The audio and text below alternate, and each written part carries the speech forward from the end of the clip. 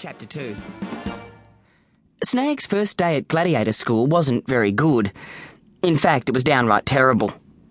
To start the day, the head trainer told them all to stand in lines. His name was Maximus Taximus, but he was called Maxi Taxi for informal occasions and Maxi for emergencies, because a gladiator could be dead by the time he said, "Maximus Taximus, help!" "Stand in lions?" squeaked S.N.A.G. "In lions? Well, what if they eat us?" "In lines, you dimwit," growled a mean-looking gladiator who looked like he'd been in gladiator school for years. But then, of course, if he'd just been captured from somewhere, he could be 40 and in grade 1. A lot of the gladiators looked old. S.N.A.G. figured that they'd been captured because they'd been too old to escape. "How old are you?"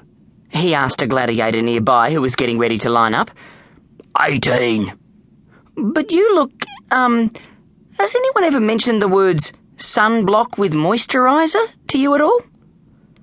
"Would you like to be wearing your face upside down?"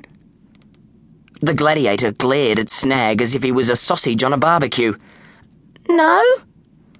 "Well, mind your own business," said the gladiator over his shoulder as he strolled towards the end of the line. "You'll look like that by the end of the month.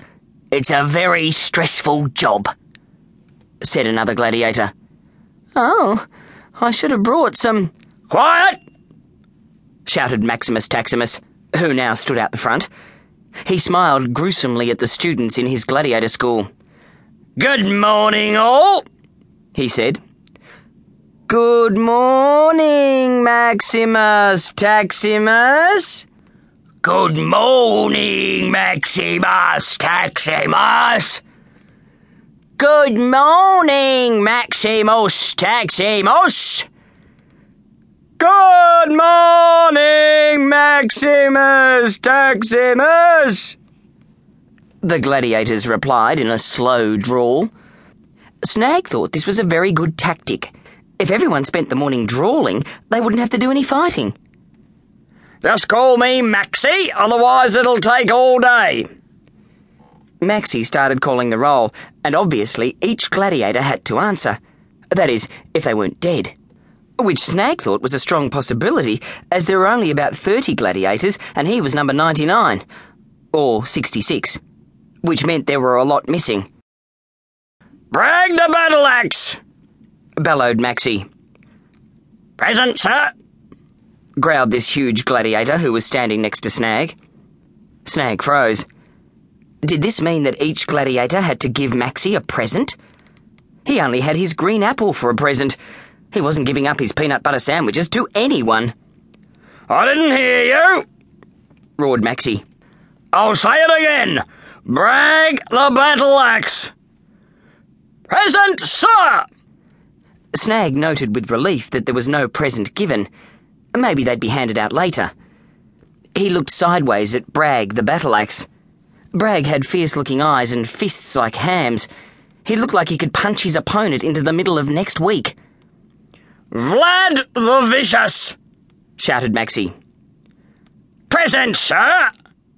roared this huge gladiator who was standing on the other side of S.N.A.G. Vlad had one fierce-looking eye and a patch over the other, and fists like legs of lamb. He looked like he could punch his opponent into the middle of next month. "Slog the Slugger!" "Present, sir!" growled this huge gladiator who was standing behind S.N.A.G. He spat a big slimy glob of spit that smelt like stale sardines on safari in the African jungle. S.N.A.G. felt it land on the back of his neck. Wiping his neck with his sleeve, S.N.A.G. stole a quick glance behind him. Slog the Slugger had piggy little eyes set in folds of greasy flesh and fists like sides of roast beef. He looked like he could punch his opponent into the middle of next year. S.N.A.G. glanced around at the other gladiators. They were all really tough. They had cruel faces and muscles like mountains. They looked as if they ate rusty nails for breakfast, barbed wire for lunch, and cannonballs for tea. He couldn't see any of the prisoners who'd been captured with him from the village. Maybe they'd all been thrown in the sea. Or into the lion pits. Maybe they'd all escaped. S.N.A.G. cheered up. Maybe they'd come and rescue him.